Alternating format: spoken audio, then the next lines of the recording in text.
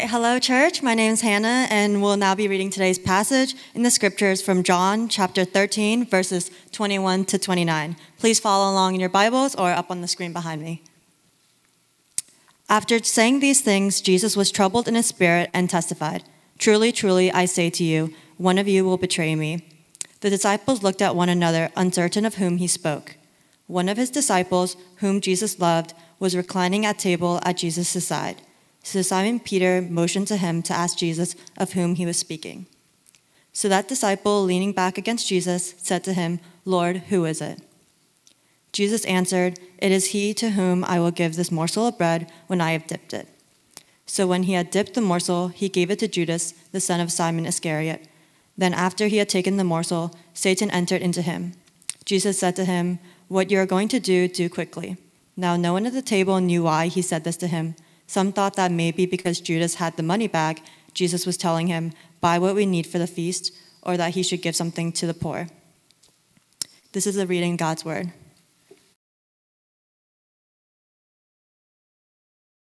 All right, well, if you've been here for a while, you'll have probably known July has been our guest speaker month, and I have the privilege of announcing our last guest speaker. He's someone I was really excited to have him come speak to us. For this Sunday, we have Dave Lomas. He's the lead pastor of Reality San Francisco. He's also the founding pastor, which he planted in January 2010, so almost 12 years ago. He's also an author of The Truest Thing About You. It's a book that came from his first 3 years of pastoring. But his favorite work, however, is being a husband to Ashley and a dad to his children, Juniper and Noah. So I'm really excited to have Dave speak for us. I even got a sneak peek of what he's going to speak about. I think it's going to hit our church very well. So if we could all just give a round of applause for Dave as he comes up.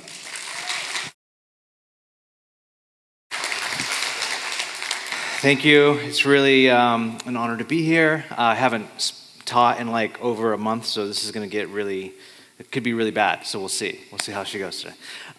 Today I'd like to talk about this idea of leaning back. If you're reading along in that text, you'll notice that it was a really odd text to read on a guest, right? For a guest, like, Judas is about to betray Jesus and all this stuff is happening. But what I want to kind of focus in on is that part where the disciple whom Jesus loved, and he's not named on purpose, is leaning back against Jesus when all of this commotion is happening. That's kind of what I want to come at. So let me pray before I jump in, and that's what I'd like to do today. So God, I pray that you, by the power of your Spirit, would teach us. We all come in with so many things we carry if we are trying to live and work in the city, let alone trying to meet somebody or raise kids here. It's just a really difficult place to be and to live sometimes as a follower of Jesus. So I pray that as we show up with all the stuff, that you would break in and open the eyes of our heart to see you, to give us perspective, to remind us who we are in Christ, and we would leave changed. I pray that you would fill me with your Spirit and give me your heart. In Jesus' name, amen. Well, to live and work in San Francisco, in this area, is like an insane place to live and work and raise a family. A city that most often people in the rest of the country write off. They think is crazy.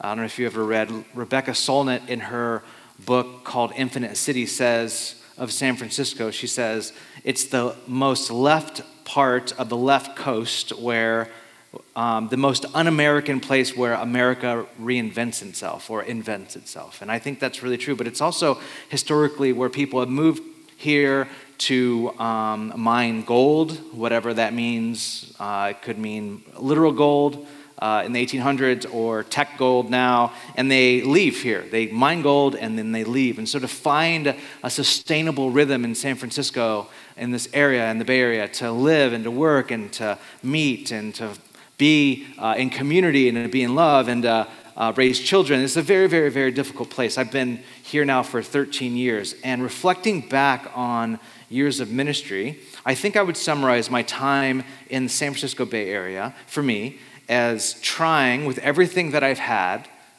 everything I've within me, to lean in.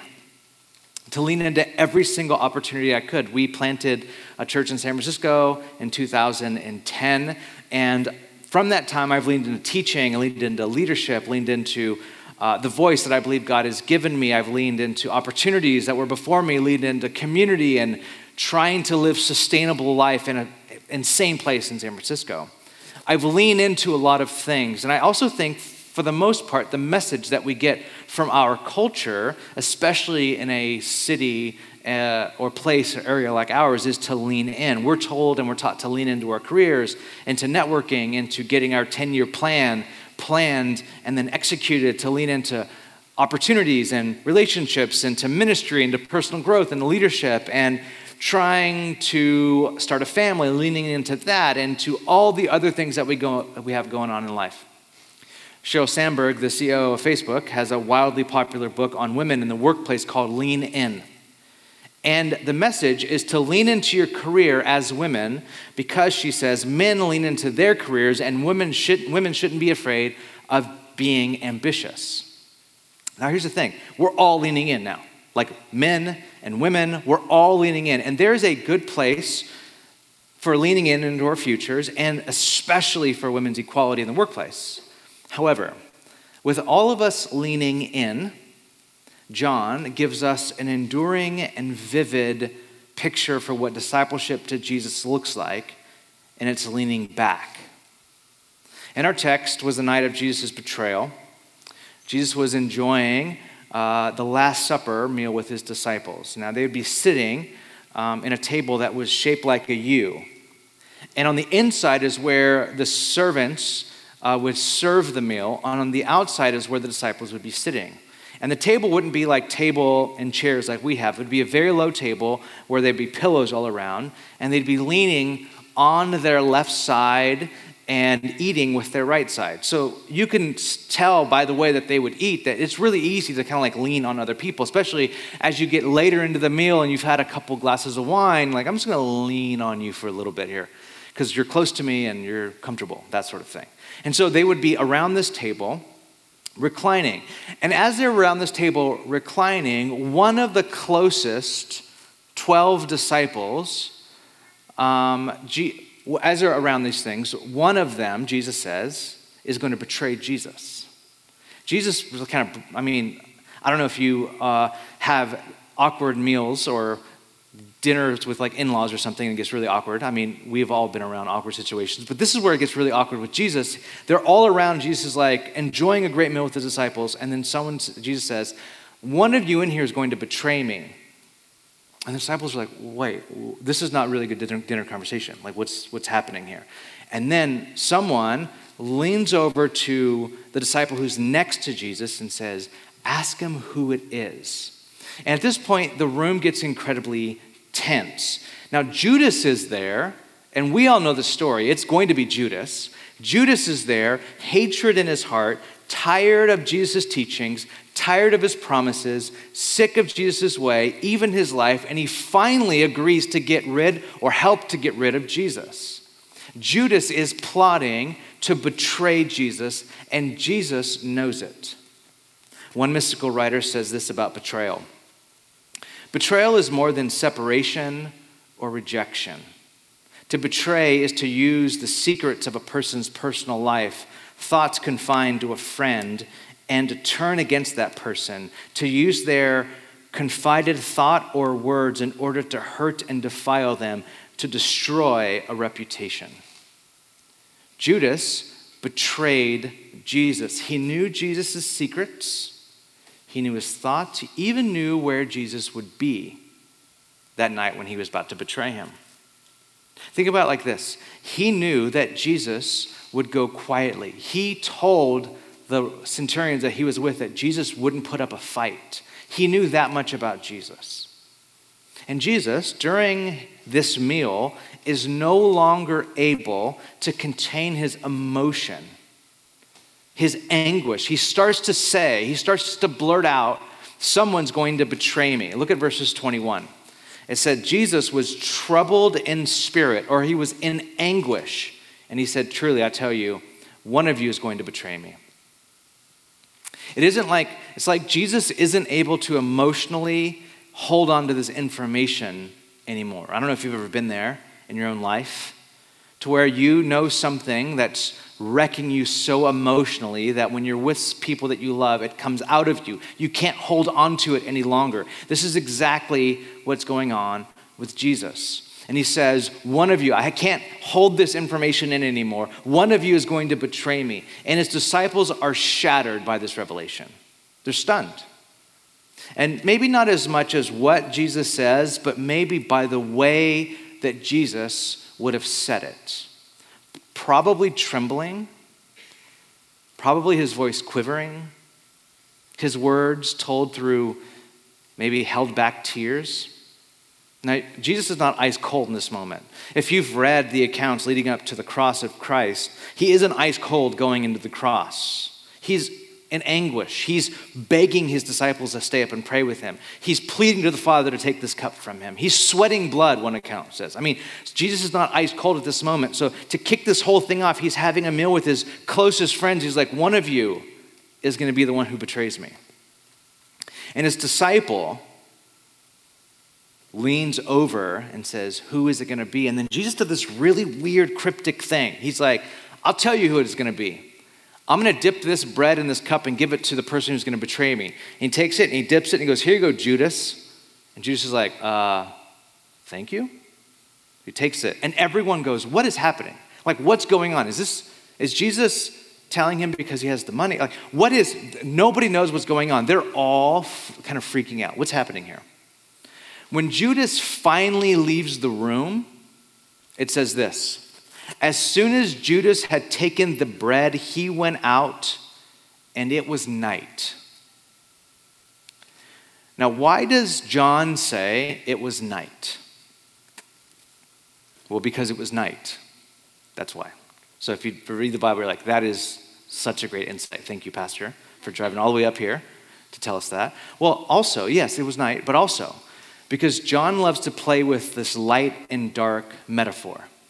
If you've ever read John's gospel, he's actually playing with this light and dark metaphor since like the opening verse, the opening verses. Look at chapter 1, verse 4. In him was life, and the life was the light of all mankind. The light shined in the darkness, and the darkness has not overcome it.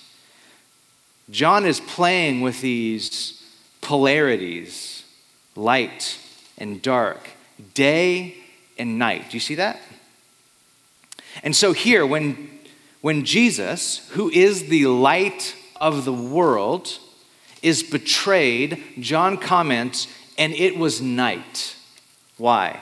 Because it was night, but also because Judas was turning away from the light of the world and stepping into the deepest, darkest, most cold place anyone has ever known. See, the reason why John does this is Judas is rejecting Jesus' love at this moment. He's rejecting it. He's betraying it. He's turning away from it. It started, if you follow along in the story, it started by Judas losing trust in Jesus. It progressed by opposing Jesus. Like, we have several accounts of Judas opposing Jesus, not really taking him at his word, not really believing him, ascribing to him ulterior motives. And then it culminates by outright rejection of Jesus' love. And from that point on, no light could come in anymore. Judas was in darkness. And in darkness, you make some of the worst decisions a human can make. But this is what John is doing here. What he's doing in his gospel is he's sharing these polarities, light and dark, because during the dark scene, we're given another polarity, another contrast to the darkness that Judas is in. And he is the unnamed disciple. Now, obviously, you might know who this disciple is, but he's unnamed. We don't know who he is. In the way that the narrative is told, we're only told it's the disciple whom Jesus loved.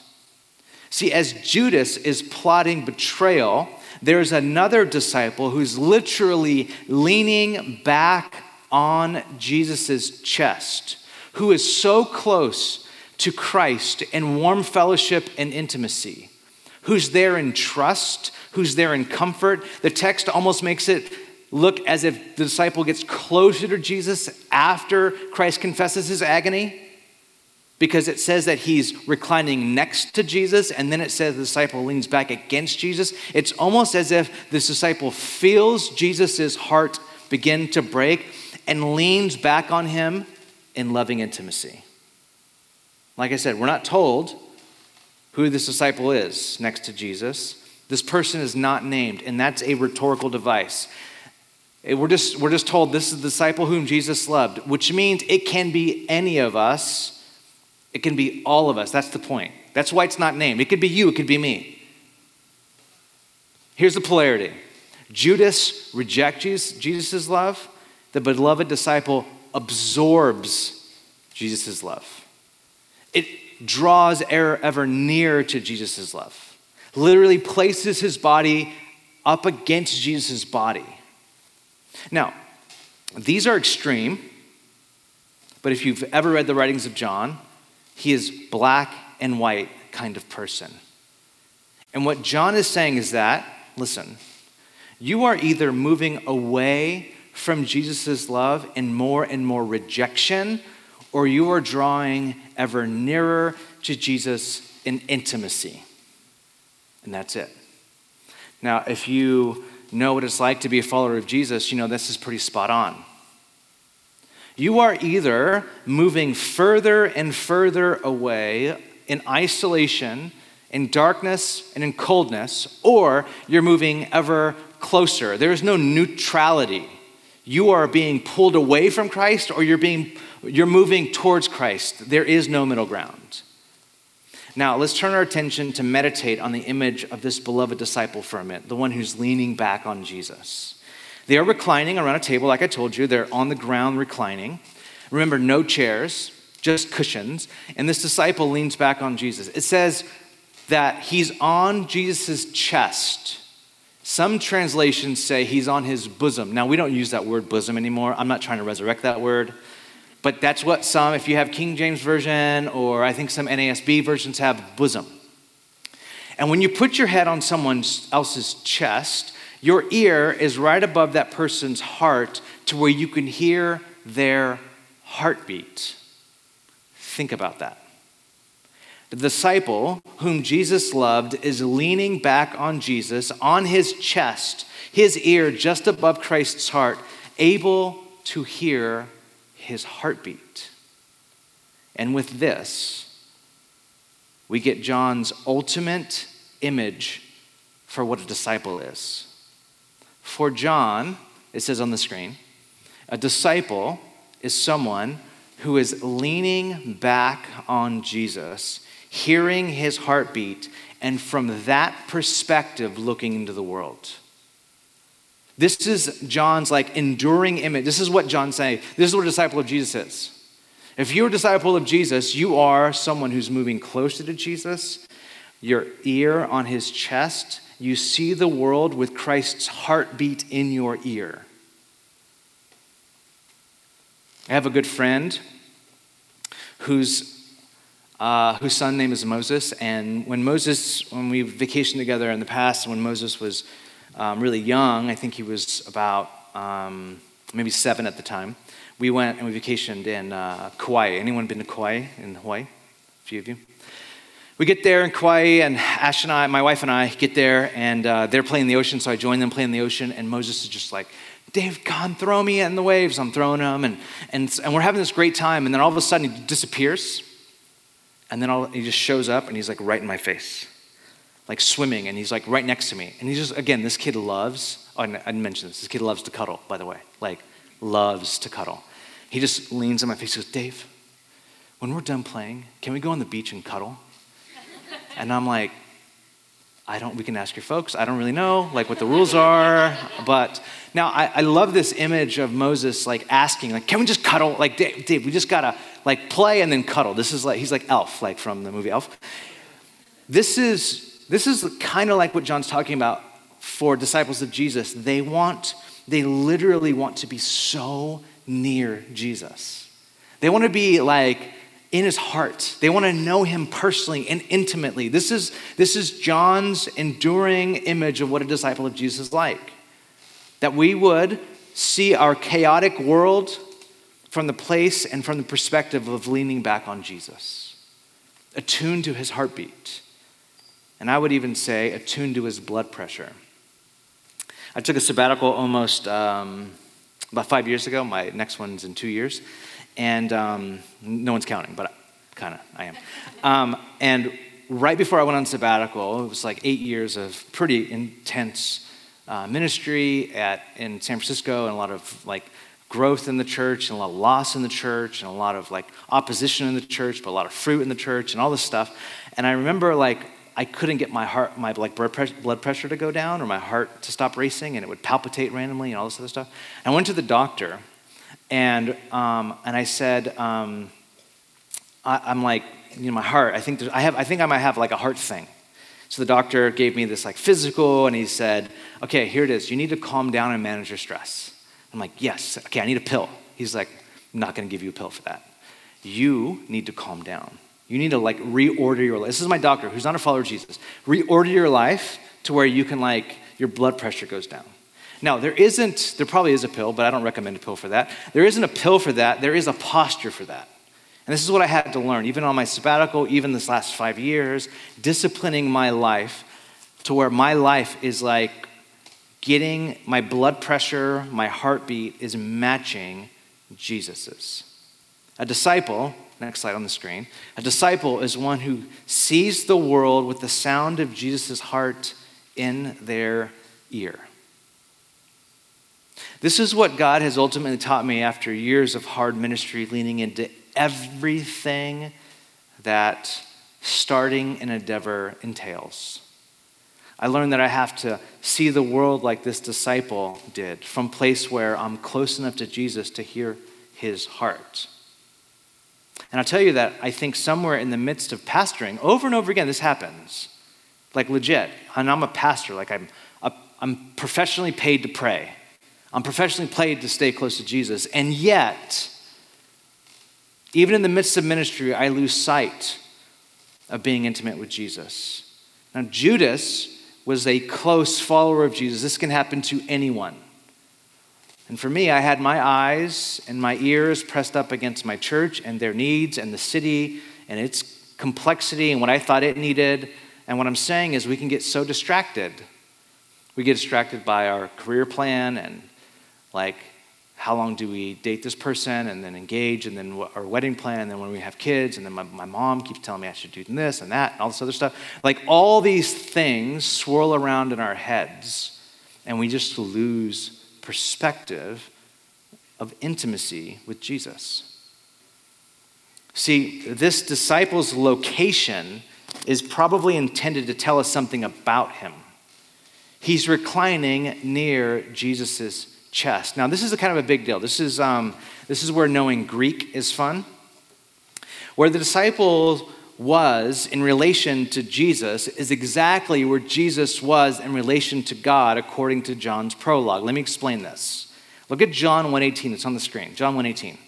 No one has ever seen God. This is what how John opens his gospel. No one has ever seen God, but the one and only Son, who is himself God and is in closest relationship with the Father, has made him known. What John is saying is Jesus, who is so close to God, is able to make God known because he's from God and he's close to God the Father.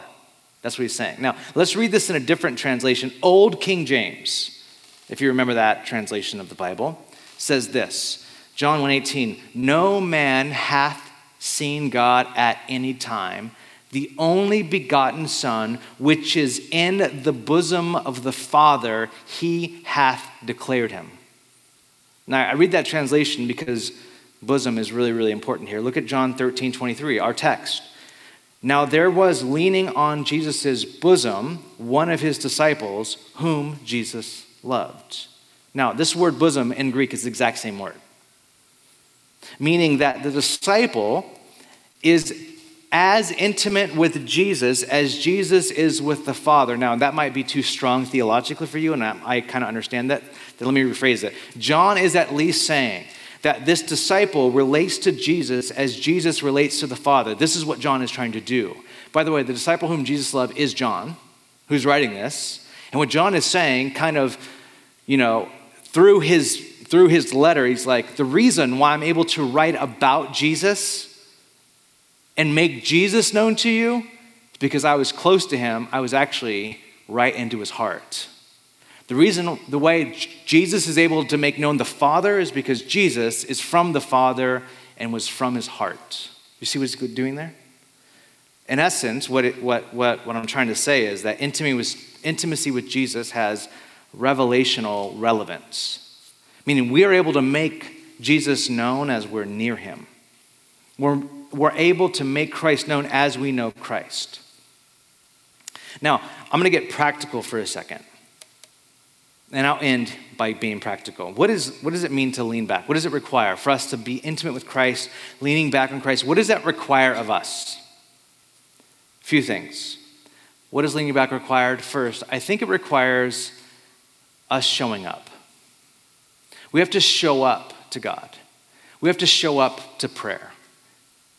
One of my favorite writers, Ronald Rolheiser, in his book on prayer says, there is no bad way to pray, and I'll qualify that in a second because you might not agree with that, but let me qualify that in a second. There is no bad way to pray, and there is no one starting point for prayer. All the great spiritual masters offer only one non-negotiable rule. You have to show up for prayer, and you have to show up regularly. Every single spiritual writer will tell you the same thing. Now, what Rolheiser is saying is there's no bad way to pray. Meaning you can pray sitting down, you can pray standing up, you can pray on your knees, you can pray out loud in your head with worship music playing, in silence, on a walk, in bed. The only non-negotiable rule is you have to show up to God and show up regularly. Now I have confession time. We did confession earlier, but this is confession part 2. I have clinically off the charts ADD, like legit. Saw a psychiatrist several years ago and he's like, can you take this test with me? And I'm like, sure. And he's like, you have off my charts ADD. Now, I'm distracted. The reason why I say this to you is I'm distracted very easily. I'm distracted by the thought of being distracted and how to not be distracted, but then I'm distracted by that thought. Like that, so it's like that bad. And so for me, what I've journaled throughout the years over and over again is that my single biggest weakness in prayer is regularity. And so if you're like, Dave, you don't know, I'm like, I have ADD, or you don't know, like I'm busy, I can't show up to God regularly. I can't build in a prayer life regularly. And I'll tell you that it's also come really, really difficult for me too. But I'll say that you have to show up daily. Now, I'm not saying you have to show up for 2 hours every day. I'm not even saying you show up for 30 minutes every day. It could be 2 minutes. It could be 5 minutes. Showing up to prayer daily is so important. Has anyone seen the movie 50 First Dates? Adam Sandler, Drew Barrymore, anyone? Everyone? Okay, great. Because I'm going to give away the ending, so if you haven't seen it, you're bad, okay? So in this movie, Drew Barrymore has short-term memory loss and she can't remember one day to the next. And all the people she meets, even falling in love with Adam Sandler's character, is completely lost on her every single morning. She wakes up and her memory is wiped clean because of an accident that she had. Now, by the end of the movie, Adam Sandler, obviously they fall in love, all this other stuff. By the end of the movie, in order to progress and move on in her life, she is given a video that she watches every morning when she wakes up. And it details her life, what happened to her, how she fell in love with Adam Sandler's character, and the life that she now lives. And every morning she goes through this emotional roller coaster of realizing who she is. Now, I share that with you because that movie's awesome. And I share that with you because I realize that sadly that is my life as well. It's like no matter how good my day was with God, I will go to sleep, wake up, and forget the next morning. Maybe it will be different when I'm 50. Maybe it will be worse when I'm 50. I have no idea. So I have to, every single morning, wake up, spend time praying, reminding my soul who I am in Christ, what Christ has done for me by redeeming me, and what it looks like to walk in fellowship with God in obedience to him every single day.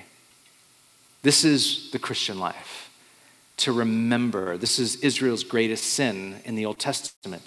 They forget, and this is why over and over again, God tells them to remember. Remember, remember, remember. We have spiritual amnesia all the time. Now, the second thing I think is really important, not only show up regularly, but put away distraction. Now this one's a little hard, I'm not gonna lie. Because imagine if the disciples are leaning back against Jesus and they're reclining and they're having a moment, and then all of a sudden notifications go off in like John's cloak, and his phone's like bzz, bzz, bzz, bzz, and Jesus is like, whoa, like this moment's ruined, like completely ruined. We have to put away distraction. When I went on sabbatical, I got a burner phone. Like I legitimately got rid of my phone and bought a burner phone and gave no one the number at all, and only used it for like a phone if we needed, like we're going through Europe, if we needed to call someplace. And so, but my favorite saying was, let's just not know. That was my favorite saying. It's actually one of my favorite sayings today. I use it on my wife all the time. She hates it. Let's just not know. You know how when you're like at a dinner and you're like, what's that movie? Drew Barrymore, but there was someone, Drew Barrymore also played another movie. What is that movie? And it was like, I don't know. And they grab their phones, they look it up, and then you lost the entire table for like 18 minutes because it's like, oh, I had a notification. Oh, I had an email. Oh, that text. And everyone's distracted.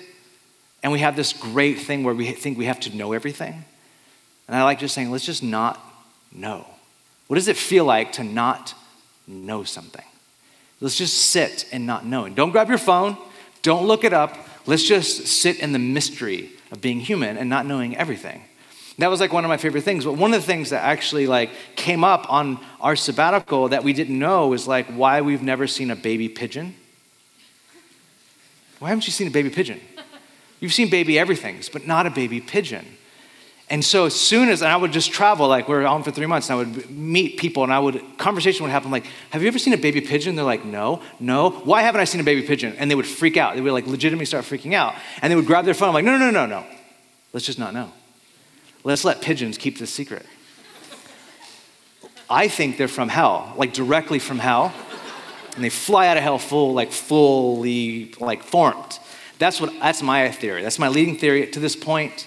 I still don't know where baby pigeons come from, if there are baby pigeons and all that stuff. But this feeling of like not knowing. See, our culture has this like powerful narcotic for good and for bad. And the narcotic soothes us. That's what narcotics do. It protects us from raw pain. And our culture has within it the very kind of thing from medicine to entertainment to shield us from suffering. And sometimes that can be good. But a narcotic can also be bad, especially when it becomes a way of escaping reality. We use Twitter and Instagram and TikTok and our phones and email and our news app as a narcotic. It soothes us. It's our modern day smoke break. We need it. We touch our phones so many times throughout the day. And what it does is it shields us from having to face the deeper issues of life, like faith and forgiveness and mortality and our morality. It just like, it shields us from that. So where you would sit there in a rush of like, I am finite. I'm gonna die one day. We don't get there in our like alone time. When we're sitting in a car waiting for a red light, we're like, oh, Twitter, and we're doing that and we're just distracting ourselves all the time. Things like our phone and entertainment can be set against the interior life, keeping us so preoccupied and so distracted that we lose focus on the deeper things. You and I, who live in this area, live in and around. I know that you work in tech, and you've made things in our life that are wonderfully efficient and has also conspired against our depth. I remember Netflix saying, not now, but used to when they were huge. Our greatest enemy is sleep. That's what we're fighting against, sleep. That's the thing that's going to pull people off our platform. We have become so attentive to so many things and we aren't attentive to anything, especially what's deep inside of us. And so if we're going to start leaning back, if we're going to start developing intimacy with Jesus, we have to learn how to put our phones away, put them to bed, put them away, and spend time with God. Lastly, and I'll close right here, we need to learn to let go. Now, I would imagine there's a lot of visionary leaders in this room. Many of you can see the future or future world and order your world to make it happen, order companies and objects and code and materials and relationships and opportunities to make this future world possible. And in the same way, when we go to God, we attempt to order, the same way we attempt to order our world, we attempt to use God to produce our own transformation. We try to manipulate God to bring about the changes we decided that we need. What we need to do is to release control of our relationship with God to God. The way that we do that, the quickest way we do that, is silence and solitude. Being alone with God and with God alone. Without phones, without distraction. Try it an hour a week. Try it a day, a year, just with God and God alone. Robert Mulholland, in one of the best books on spiritual formation that you can read, says in his book, Invitation to a Journey, the practice of silence is the radical reversal of our cultural tendencies. Silence is bringing ourselves to a point of relinquishing to God our control of our relationship with God. Silence is a reversal of the whole processing, controlling, grasping dynamic of trying to maintain control of our own existence. Silence is the inner act of letting go. Ruth Haley Barton says in her book called Strengthening the Soul of Your Leadership, without the regular experience of being received and loved by God in solitude and silence, we are vulnerable to a kind of leadership that is driven by profound emptiness that we are seeking to fill through performance and achievement. See, maybe Judas was following Jesus to try to control Jesus. Maybe Judas was so driven by a profound emptiness that when he started to realize that Jesus wouldn't bend to his will, he decided to get rid of him. But the enduring picture of discipleship is not from Judas, but from the disciple whom Jesus loved, who's leaning back on Jesus, showing up without distraction, letting go of control of whatever happens to Jesus. Now, I know our world has been insane for the last forever, probably. But I'll tell you, the only way to get true perspective of what's going on in our world and have any capacity to do something about it whatsoever is from a place of leaning back on Christ. Let's pray. Jesus, thank you for receiving us. Thank you for making a way as we sang in the opening worship songs. Thank you for making a way that we can have fellowship with you. This is truly it. This is what you prayed that we would experience our union with you, that you are in God, God is in you, and then we are in you. This is true life. Intimacy and fellowship with you. I pray for my brothers and sisters that as they go from here, as they plan their week, as they look and they think about their next Monday through Sunday, that there'd be creative ways and moments that they're able to begin to lean back on you and trust in you and build intimacy with you, God. And I pray that from that would come powerful leadership, influence in this area for Christ, and that people will be drawn to you, God. We love you. We thank you in Jesus' name. Amen.